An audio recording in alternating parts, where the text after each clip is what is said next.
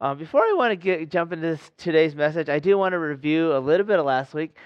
I feel like in this series, as we're just tiptoeing in, there's a sense of a holy fear that resonates in my heart that's combating my human fear of just, I would say, the different views that people hold strongly that come from the world. And we've lived in the world our whole entire life, so we're familiar with what the world has taught us from day one, from our parents, from the preschool, from the schools that we're indoctrinated.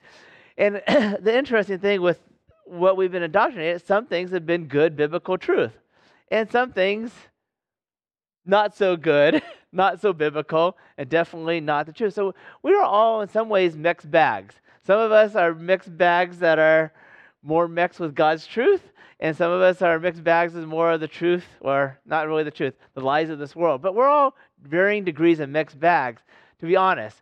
But the whole goal that we're moving toward is we want to have the mind of Christ. We want to know the Word of God, and we want to know it for what it says at face value. And so, as we walk into this series a little bit more, I'm literally fighting myself. I literally grew up in a Catholic tradition. I recognize a little bit was good, but most of it was unbiblical. A lot of human tradition there. And I also recognize as a new believer, I grew up in a lot of Baptistic and Reformed traditions, and some of it's very good, but some of it is just tradition. And so I want to drive myself and you and I all the way back to the Word of God. There are certain theories and movements going on today, and they claim to know this is what life is about in terms of race, or in terms of what a man is, or a human being is. We have experts that have the DR in front of their name, and they think we can alter who we are by giving us different drugs and changing you from one gender to another gender. We don't have that authority to do that. And so with all these situations, I want to drive us and move us and point us back to the Word of God. And so last week, I taught us and reminded myself of a concept called verbal plenary inspiration. And so I want to remind us of these two verses, and we'll use that as our introduction to today's message. I want to plug one book before we go into. This is a book called Living by the Book. It's very simple. It's written at probably junior high or high school level. And it basically talks about how to study God's Word. This is written by Howard Hendricks, distinguished professor. I'm not even sure if he's alive still, but known at Dallas, and this book has been used in many seminaries and Bible colleges all over the place. Have you guys heard of this guy? Some, maybe not. Yeah, he's passed away. I've listened and read a lot of his stuff. When I was in my 20s, my pastors that I had that were in their 50s and 60s were trained under this guy. And so now there's 2 generations removed is kind of what's happened. And so this generation, a lot of you guys listen to Dave Platt and Stephen DeYoung, young guys that are my age in their 40s, but I guess we're considered old guys now. However that works, from one generation to the next. But let me remind you of these 2 verses and remind you of verbal plenary inspiration, and then we'll talk about how to cut God's Word straight. So, 2 Timothy chapter 3, verses 16 and 17 says, all Scripture is breathed out by God and is profitable for teaching, for reproof, for correction, and for training in righteousness, that the man of God may be complete, equipped for every good work. And the main thing I focused on last time is all Scripture, Old and New Testament, is breathed out by God. And 2 ideas come out of that, is that God's Word is God-given and God-breathed. The Word of God comes from God Himself and was given to men, and we'll see how that was done in 2 Peter chapter 1, verses 19 and 21. For we have the more prophetic word, more fully confirmed, to which you will do well to pay attention as to a lamp shining in a dark place until the day dawns and the morning star rises in your hearts, knowing this first of all that no prophecy of Scripture comes from someone else's own interpretation. Verse 21, for no prophecy was ever produced by the will of man, but men spoken from God as they were carried along by the Holy Spirit. So this is my summary of last week in one kind of paragraph sentence. It's a run-on sentence. The entire full, complete Bible is God-breathed, God-given, and inspired by the Holy Spirit. Therefore, the Bible is infallible, inerrant, because God himself is a God of truth. Therefore, he gives us a true word of God that's infallible and without error. And so this pertains to everything in the contents of Scripture, the doctrine, the history, the geography, the dates and names, everything in Scripture, every single phrase, every single word, including the grammar, even to the tiniest dot and tittle that we looked at, both the Hebrew and Greek last week, down to the punctuation, is inspired by God. We have a trustworthy word. So each word is written in the Bible exactly and specifically what God chose to use. And so because God has given us his Scripture, a verbal plenary inspiration, that demands that we what? Have a solid hermeneutic, a faithful way to approach God's word, or today's title, which is how can we faithfully cut God's word straight? How can we faithfully cut God's word straight? And that's the hope here. If God's word is authoritative, we want to understand what it means, how to interpret it, and how to apply it to our lives. And so, what does the word hermeneutic mean? Hermeneutics is a long word which refers to the science and the art. The science and the art of understanding, translating, interpreting, and explaining the meaning of Scripture. That's what hermeneutics is. And there's a couple key verses, but the one that stands out to me the most is 2 Timothy chapter 2, verse 15. It's interesting. We keep coming to 2 Timothy. The scriptures from 2 Timothy, this verse is from 2 Timothy. The big thing about 2 Timothy is there's 1 Timothy, there's training that Paul is trying to convey and give to Timothy. And there's 2 Timothy where, hey, Paul's life is coming to an end. Paul's trying to give Timothy the most important, most urgent, most pertinent things to download to his pastoral trainee. And another thing that he wants to remind him besides that Scripture is God-breathed and infallible is the fact that he wants Timothy to be well trained in this way. So 2 Timothy chapter 2, verse 15, he says, do your best to present yourself to God as one approved, a worker who has no need to be ashamed, rightly handling the word of truth, or rightly dividing the word of truth, or rightly cutting the word of truth. There's just different translations here. And so the idea here, when you look at this phrase, rightly handling, or rightly cutting, or rightly dividing, comes from a carpentry term. And I don't know if you guys have ever tried to put in your own carpet at your own house, or try to put in tile. It's not easy, and you need a special skill to do that, and special cutting devices to cut God's word. But you just think about carpet or tile. If you don't cut your tile or brick right, and it's all misfit, it looks terrible. It doesn't build your structure or your flooring right. In the same way, Paul is encouraging, he's exhorting, he's admonishing Timothy to do the same thing. As you think of architecture and cutting bricks, right to be rightly fitted for a building, Paul is exhorting and commanding Timothy to cut God's word straight, so that what? Human beings, Christians, Christ's church would be built up in the right way. And so this morning I have several objectives, but I want to remind you, as I'm just going through one message, 40 minutes of hermeneutics, really, to do justice, you need a semester or 2 semesters or maybe a whole lifetime.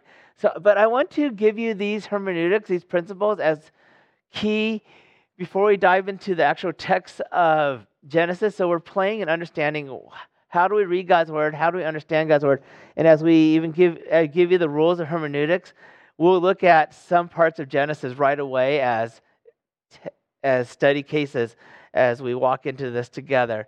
So I'm going to teach you Genesis at the same time teach you the basics of hermeneutics. But really, the basics of hermeneutics will take you a long ways. Just like I would say, if you understand basketball, you understand how to shoot, you understand how to pass, you understand how to dribble, it will take you a long ways. The basics of hermeneutics will go a long ways to understanding the book of Genesis. So, 3 objectives today. I want to present to you 4 major ways of interpretations four major ways the church interprets the Bible today, and we only use, I believe, one of them is the best and most faithful. The others, I'm just introducing to you concepts to you. Then we're going to look at 3 major dangers of interpretation, and then I'm going to introduce you to hermeneutics, or the OIA method of interpreting God's word. And so let's begin with the first 4 major ways that God's word is interpreted. The first one is the allegorical method. The allegorical method interprets the Bible narrative as having second level of inference beyond the person, things, and events explicitly mentioned in the scripture. They believe that there's this additional knowledge that is beyond what's said there at face value. This is subjective. A lot of times people want to interject their own feelings, their own tradition, or just what they want to see in Scripture. I think the best thing to do is stay at level 1. What does the Bible say at face value in the most normal sense? So that's the first one. I just want to introduce you. I don't agree with the allegorical method. It's dangerous and it could lead into strange places. A lot of times the allegorical method will focus things a lot of times on numbers. Like anywhere it says 3, you think of Trinity, you think of anything you can think of about 3, or you think of 7 and you're thinking all these other random things that deal with 7. And so that's a little bit of the allegorical method. Another method that's often used is the rationalistic method, or it's also known as a hierarchical method. It also came about during the Age of Reason in terms of history. This method focuses on man's brain, human reasoning, human logic, human science. And many liberal churches embrace this methodology. And many times when you use the rationalistic logic method, it rejects any notion of divine miracles or divine work. So when it thinks of like changing the water and wine, the whole idea will reject any idea that no water can be made into wine. When it thinks of the resurrection, no way someone can raise from the dead. So to do everything it possibly can to reject resurrection. When it thinks of creation, no way, can you embrace anything like creation, etc. So that's the rational method, is to reject anything that's divine that would be attributed to God. Everything needs to be humanized. The third one that we will reject, but I'll just put it out there, would be the traditional method. This is basically you interpret Scripture from tradition. So if you come from a Catholic tradition or Lutheran or Pentecostal or Baptistic or even Methodist, some of these traditions have some good stuff because they built their doctrine off of Scripture, but some of these traditions have built a lot of stuff off their own human ideas, what they want. And so traditional method is dangerous because basically they read Scripture to constantly support their tradition. We don't want to do that. We want the Scripture for what it says. And I was praying earlier today with the guys. We want God's pure milk of God's word. We don't want the chocolate milk. We don't want the latte. We don't want the strawberry milk, whatever. We want God's word straight up, all right? Straight from the cow, straight from the Lord, all right? Straight from the Holy Spirit. We want it straight.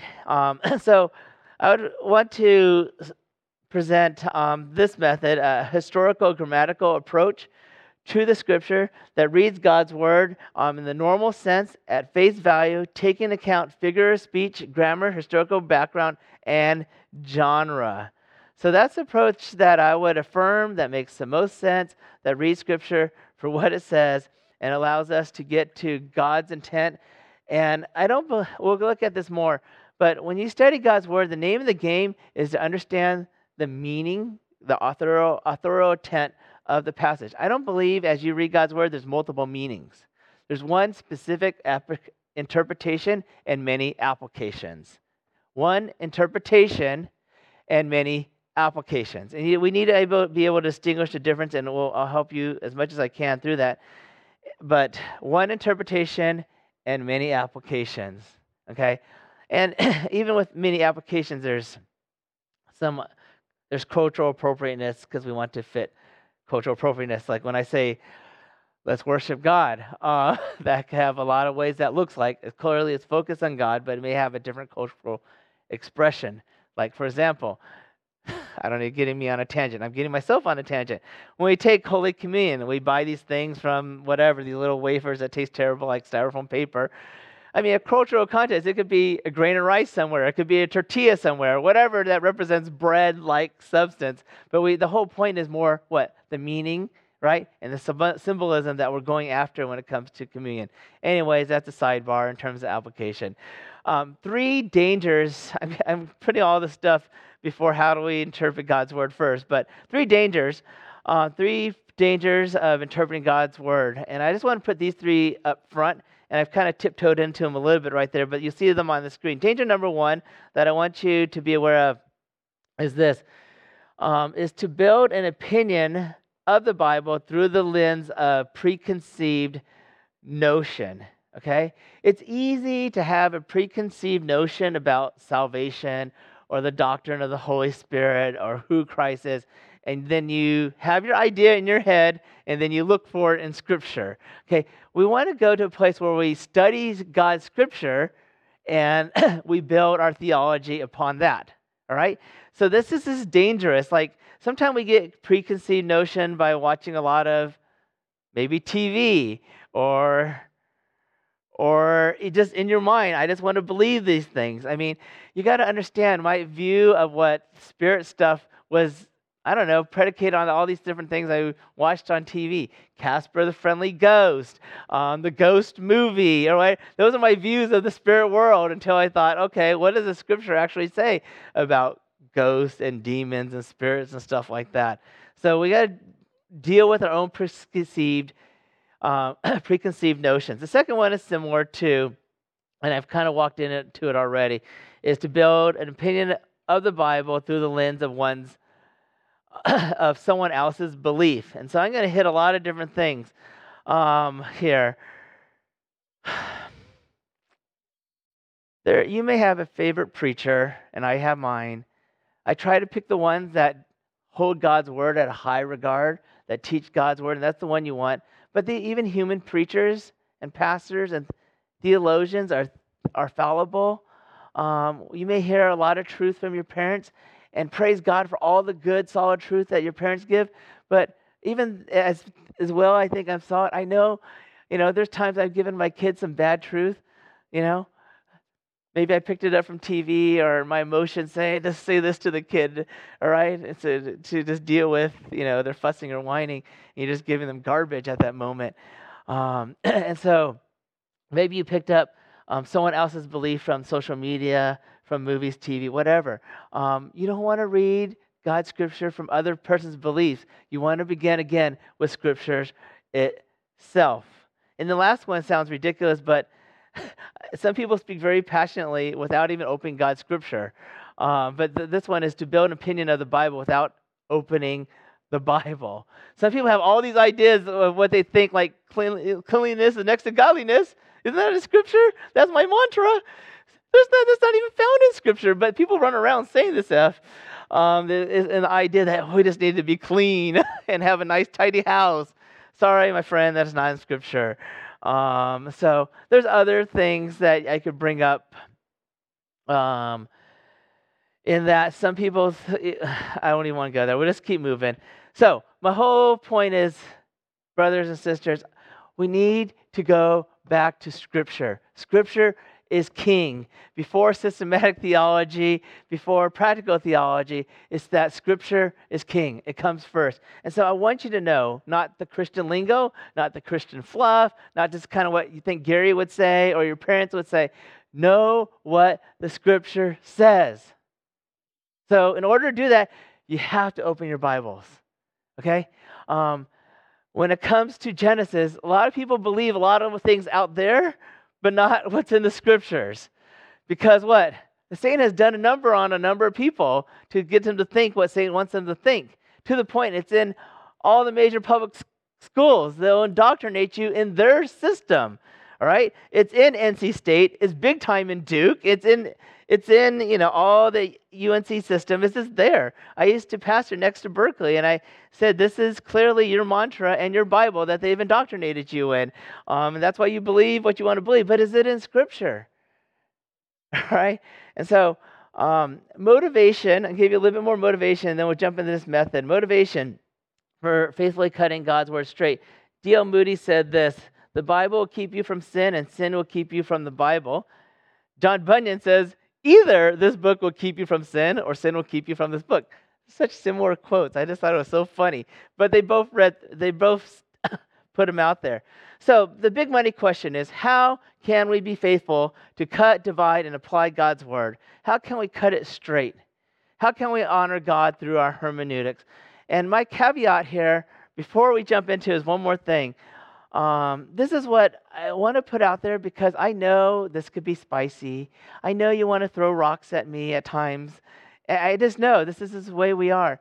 And I just wanted to lay this out in the best way possible. This is what I've been ruminating on. And I believe Christ would have this for his community and church. Is this 3-step concept? It's not even a step, but the first one is orthodox doctrine. The second one is gospel culture and lasting friendships. This weighs heavily on me in this season.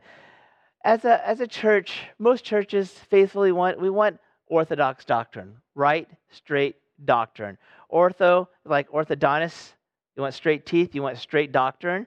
And we want to align to God's word. That's our human thing. But in this endeavor, we have our personality, we have our capacity to learn, we have those who learn faster than others, we have different stages of growth and maturity. The whole bringing in Orthodox doctrine is kind of an awkward process, but we're called to do so as a group and community. But I want to take that and wrap a gospel culture in it. We're going to learn at different paces. We're called to exercise patience with each other. In light of the gospel, there's nothing we contributed to our salvation except for our own sin. Jesus mercifully saved us. What we know is because of God. What we understand is because of God. What we're able to comprehend, explain is because of God. And so because it's because of God and he reveals and helps us to understand at different paces and different timelines and different revelation and brain capacity, I want to call us to a gospel culture that we would give patience to each other in our understanding.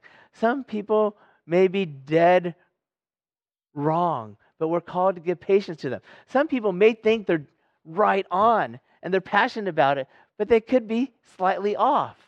And those who are right on, to carry your doctrine with a sense of grace and humility, not pounding people with it. And so a culture of grace. And as we grow as a church, my hope is if we do so with doctrine and with gospel together, that long-lasting friendships would grow out of it in the long haul. Authentic friendships. Not friendships that are shallow based on like a few doctrines or the fact we all like a certain coffee or, I don't know, we dress a certain way or we got the same TikTok dance or whatever. I'm throwing out goofy stuff because it is goofy sometimes. This is important that in this sense, Christ sacrificed big time for us, that we would learn how to sacrifice big time for each other to allow for patience, to allow for understanding, to allow for growth. And it's convicted me. There are times that I need to exercise more patience. There's some times that I'm just like, oh, I'm just too tired to talk to this person because whatever. But if I know someone is going the wrong way that needs correction, and if someone's going really the wrong way that needs rebuke, and I literally have to ask myself constantly, do I love this person enough to care for them, to steer them in the right direction? That's what I deal with daily. And so So this is necessary for the first generation to embrace so that the growing generation, our kids and future people in life of the church, could understand the solidarity that's developed, the type of way we go through growing together as a learning community in what I'll call a humble orthodoxy, that we take in God's truth, we relate to each other humbly, and we learn and grow together. I think the knee-jerk concept has been too quick in this last year or two to kick things too quickly, and the community is fragmented without much real discussion, real love, real understanding, and breaking things apart. And so it just takes time. And one way we give time is a form of love. And so there you go. You have my caveat. So, feel free. I'm open to discussion. I could be wrong in certain areas. I may need correction. Guess what? You may need correction. You may be growing up in a whole system that's pretty off and may need a lot of correction. Some of us may just need a little bit of adjustment. But let's open up. Let's not have to feel like we have to tiptoe around. We need to grow on another level of love as a church, that we could talk about these things in a normal way. We don't need to be awkward about this kind of stuff. You guys understand what I'm trying to say? Yeah? All right. This is big stuff. It's hard to talk about, but here we go. OIA method, real basics of hermeneutics. Here it comes. 3 concepts, O, I, and A. O is observation. What do I see in the text? This is basically what you're asking. I is, what does the text mean? Application, how does this singular meaning apply to my life and the church? Yes, feel free to take pictures of the slides, or I can email them to you. What does it mean to observe the text? What does it mean to observe the text? The basic idea of observing the text is to make like a crime scene detective. You can see in the picture. A crime scene detective goes on the scene and he's asking a lot of questions. What happened? How did it happen? Why did it happen? What's the motive? Where, when? They ask a lot of questions about the scene of the crime. So when you come to God's text, you want to ask and pose a ton of questions. What does the text say? Not what do I want to see in the text, not what Luther or Zwingli or MacArthur or Tim Keller or C.S. Lewis or whoever says in the text. No, what does the text say? Okay, you want to see that. The second picture of how to look at God's text is maybe think of yourself as a counterfeit fraud or bill specialist. Okay, so if you look at this little picture quickly, you can see all the key aspects of what to look for in a $100 bill to know if it's counterfeit or not. And so I want you guys to know God's word so well when you come up to false church history and false doctrine, you're able to spot it out quickly because you know God's word so well. In seminary and Bible college, they teach us church history for a reason, because everything in church history has happened and it basically will repeat itself again and again and again over in different names and different forms. But by seeing 2,000 years of church history, it helps you to assess, help you discern what good doctrine and bad doctrine looks like. And so that's why we learn church history. And so whatever comes forth in the future, it may have a different name to it, but the main point is what? You're able to learn from church history. But the main point I want to drive you again is, what does the scripture say? So what does it mean to faithfully study God's word? Is to what? Look at God's word and look for the following things. What are repeated words? What are key words? Ask a lot of questions about the text. Just write them down on what are cross references. We believe in the concept that the Bible is the best commentary to itself. And ask who, what, where, why, and how of the question. So if you have your Bibles, which hopefully you have electronic or paper version, come with me to Genesis chapter 1. And so I want you to look at Genesis chapter 1, verses 1 all the way to 31, and just kind of get a feel of the key words that are repeated over and over and over and over and over. And you'll get an idea of what Genesis chapter 1. We're not trying to interpret this. We're literally going to take 2 months to cover chapter 1, and then chapter 2, we'll do 2 or 3 messages, and then chapter 3, 1 or 2 messages. But chapter 1, I want to spend a lot of time on. So as you're looking at chapter 1, what word comes out to you a lot over and over as you just kind of look at that first value? So I'm asking the question, who? Who do we see constantly in Genesis chapter 1. God. How many times?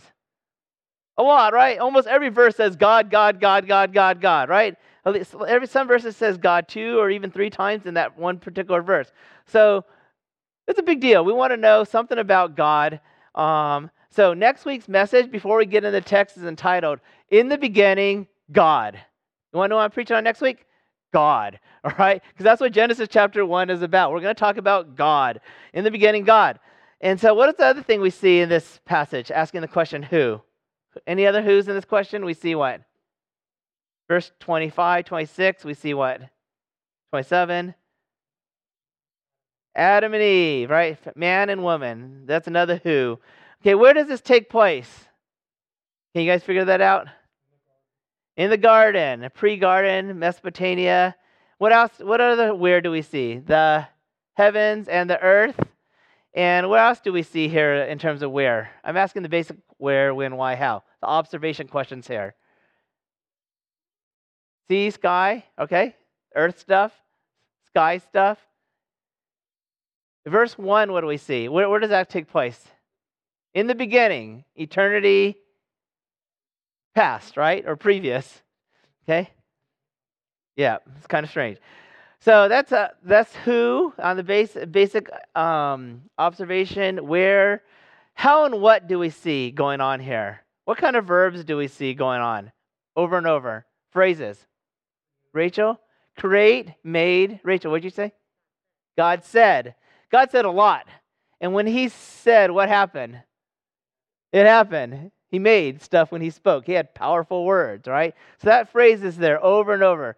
God said, God said, God said, and then he said, let there be light, let there be this, let there be that. So those are the key things I see over and over in this passage.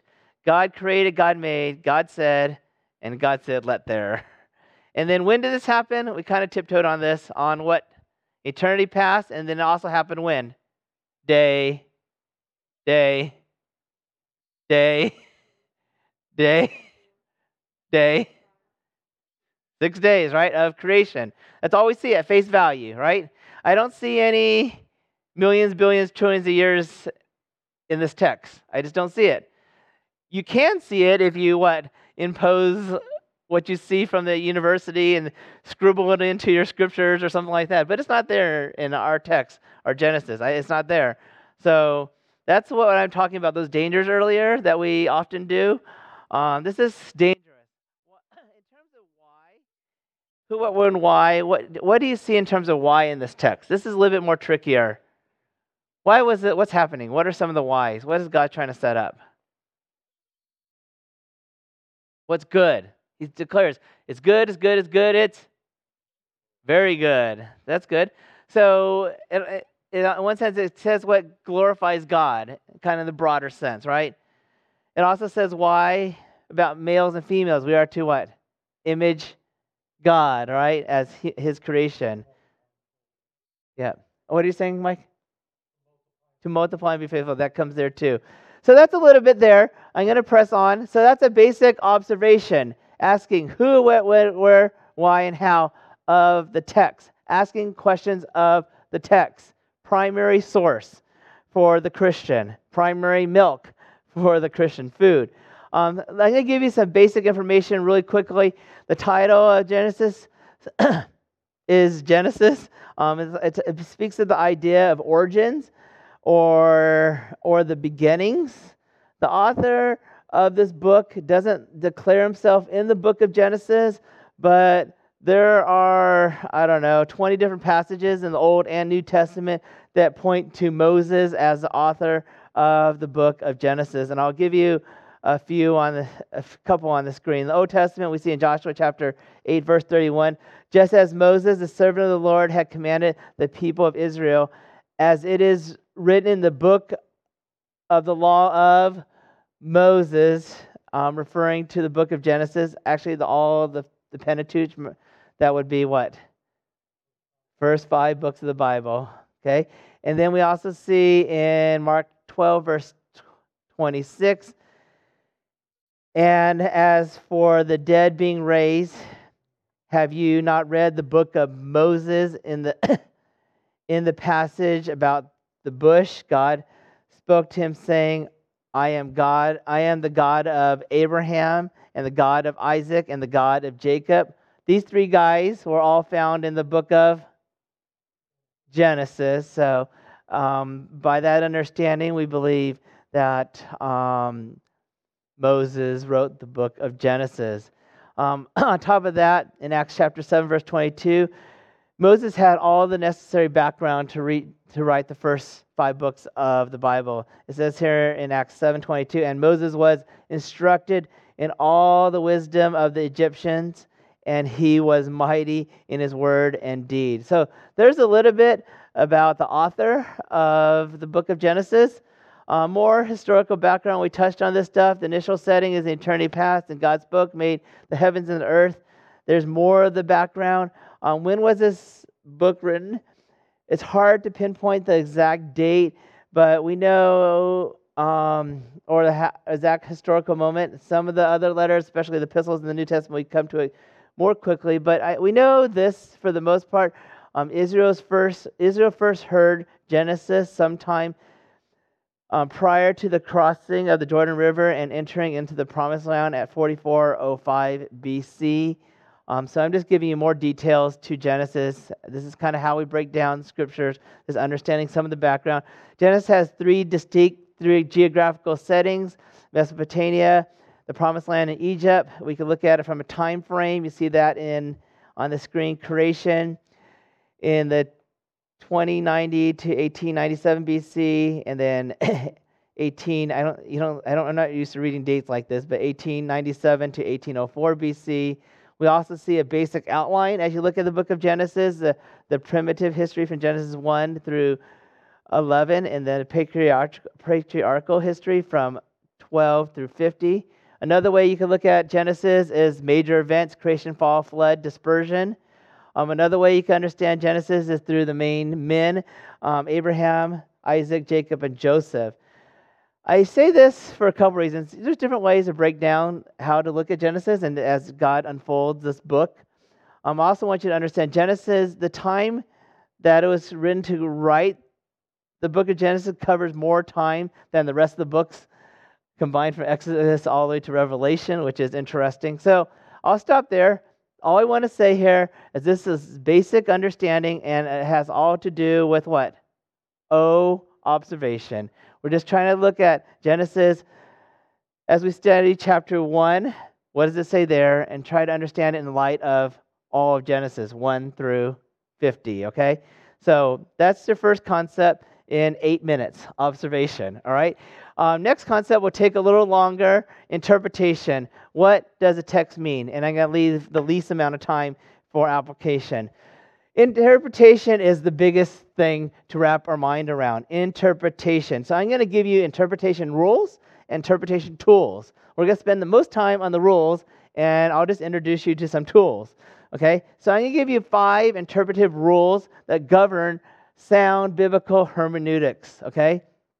5 general interpretive rules. The first one is this. Principle number 1. Interpretation must be based on the author's intent of meaning, not the reader. A lot of times as a reader, we just want to read what we want to see. I mean, sometimes I used to do it. Where's the scripture that supports my idea, my view? Okay? No, the name of the game is to understand what the author was intending to communicate at that time when it was written to the people it was written to. And so there's a lot of barriers we need to jump with grammar, culture, and history from our understanding culture and grammar to their understanding of culture and grammar and that cultural context in which it was written. Then we could draw it over principally how that is to apply to our generation. But principle number 1, interpretation must be based on the author's intention. Principle number 2, interpretation must be done in the context of the passage. Okay, I want you to know, if I give you one interpretation principle that's the most important, is principle number 2. Context is king. It is huge to understand the context of the passage and to define the meaning of the words from the near context.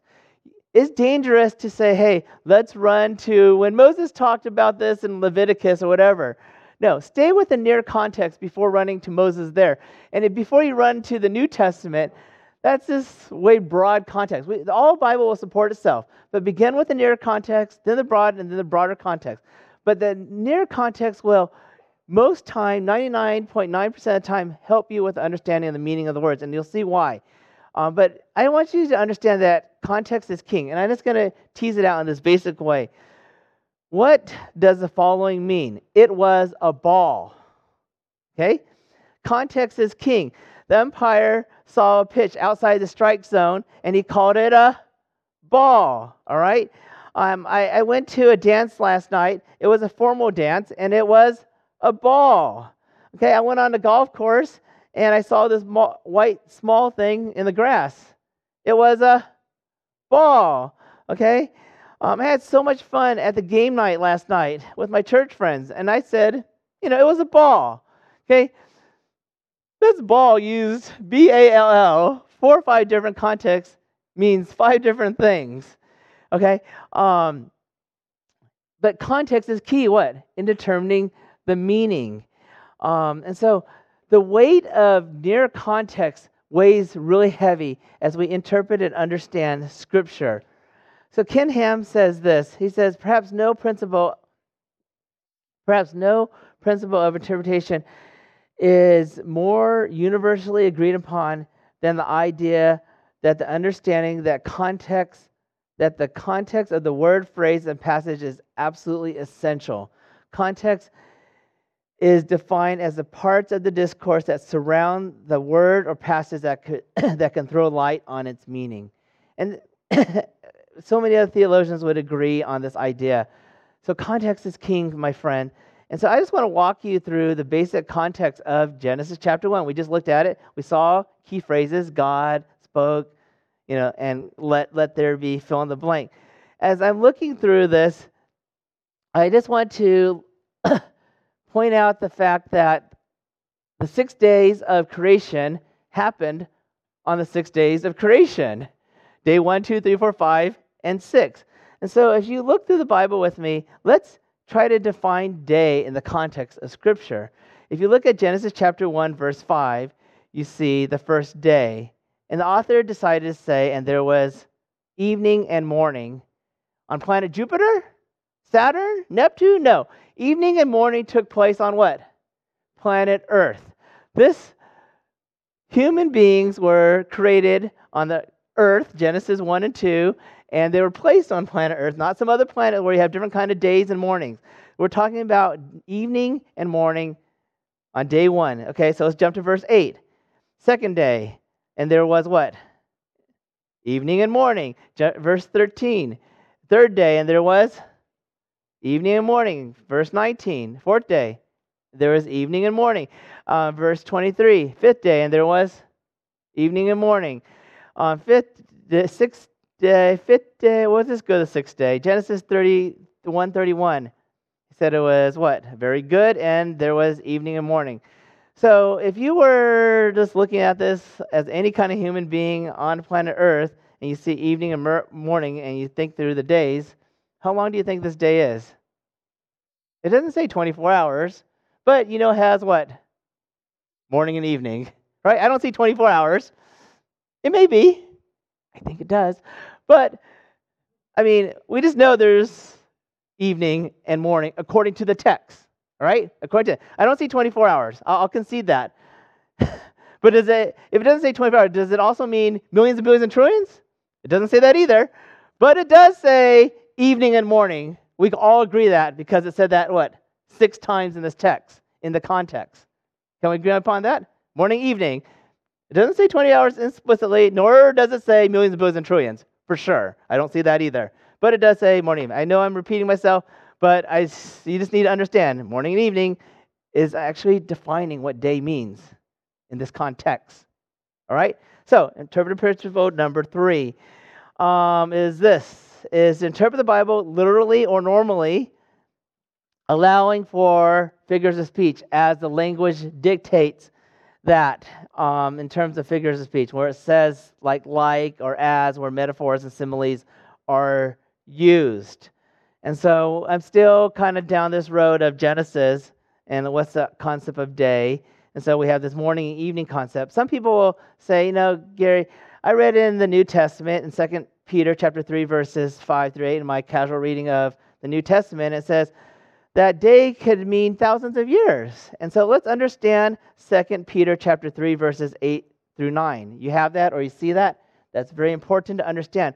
So, again, context is key. So this is not near context. This is not even broad context. This is on the other side of the Bible. It's not Moses writing 1 Peter or 2 Peter. It's Peter writing 1 Peter. But yes, we do see a concept of day. So let's look at this one and see it for what it means in its context. But do not overlook this one fact, beloved, that with the Lord, one day is circle the word as 1,000 years. It didn't say is 1,000 years, it says as 1,000 years, and 1,000 years as one day. So verse 9 is the context to understand verse 8.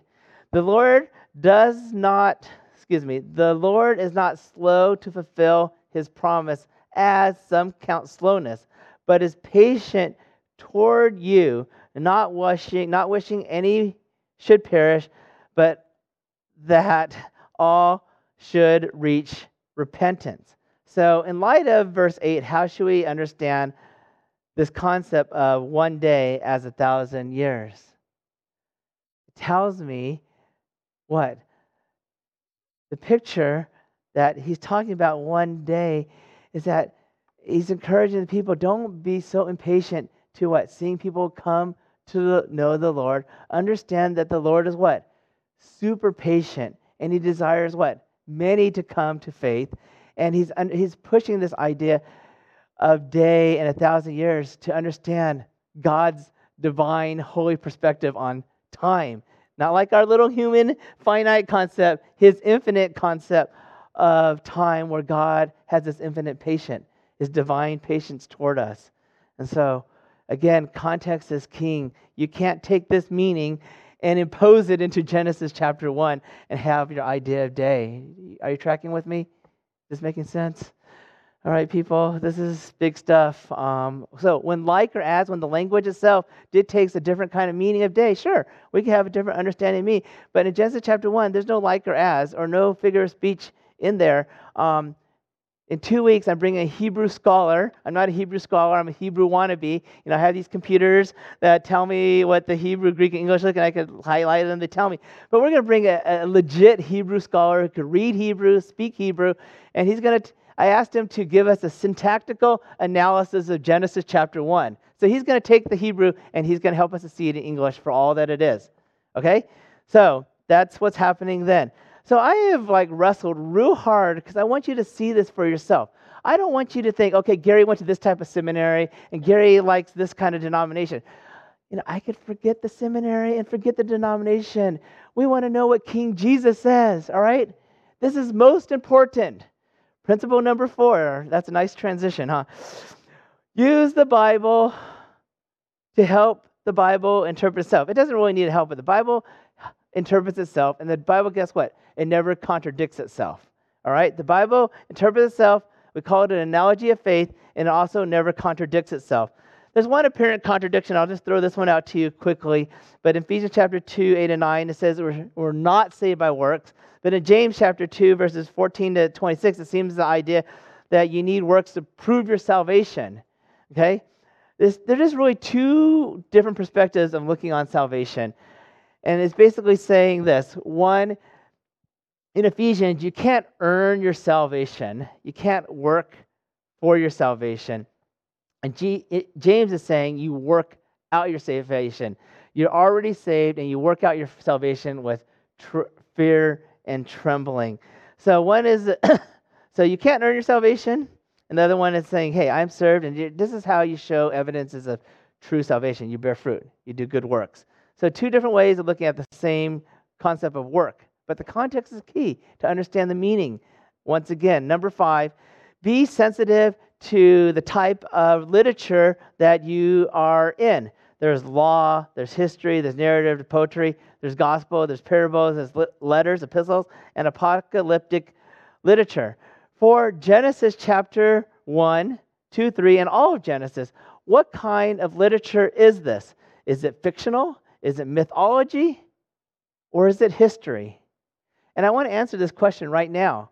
And I don't want to give you my opinion. I'm going to go to Jesus, Luke, and Paul for this answer. And I believe all four of them believe it to be history. Reason number one, Adam himself regarded Adam and Eve as historical people. And just look at Matthew 19 and 10.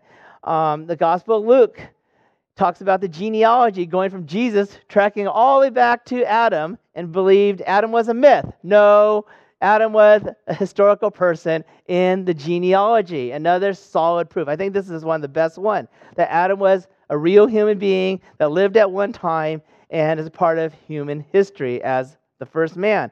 Reason number three, Paul cites in the history the order of creation, as he talks about in the context of how a church is a function in relationship to men and women. But to support this, he goes to the order of creation. He goes all the way back to Adam and Eve as human beings, as part of history. And there's many other verses. But these three alone clinch it for me. Three Bible people that we highly respect for every good reason affirm that Genesis is history. Okay? So that's a little bit of interpretation. 5 key interpretations. There's other stuff like how do you understand the difference between Israel and the church and how do you apply the two. That's a whole other story I can't do today. But for the last few minutes, we'll talk about a few more interpretive tools. One of them will be named Dr. Sigler, who do the grammatical analysis. Another one would be cross-reference. Genesis chapter 1:1 is kind of like John 1:1. They both say, in the beginning, in this case, was the Word, and the Word was with God, and the Word was God, and in the beginning, and He was in the beginning with God. Who's the Word of God? What's the Word? It refers to Jesus. So we believe, I'll throw out another big doctrinal concept, in the eternal existence of God, particularly in the eternal existence of Jesus Himself. Jesus existed eternally, but here's a cross-reference. I believe Jesus and the Holy Spirit and God the Father, the whole triune God, had a specific role, primary role in creating the world. Compare Scripture with Scripture. That's another tool that we can use. Allow the Scripture be its own commentary. You could consult. Another tool is consult different key tools, theological dictionaries, not Oxford, not Webster, but theological dictionaries that help you to understand the Greek, Hebrew, and Aramaic language and terms.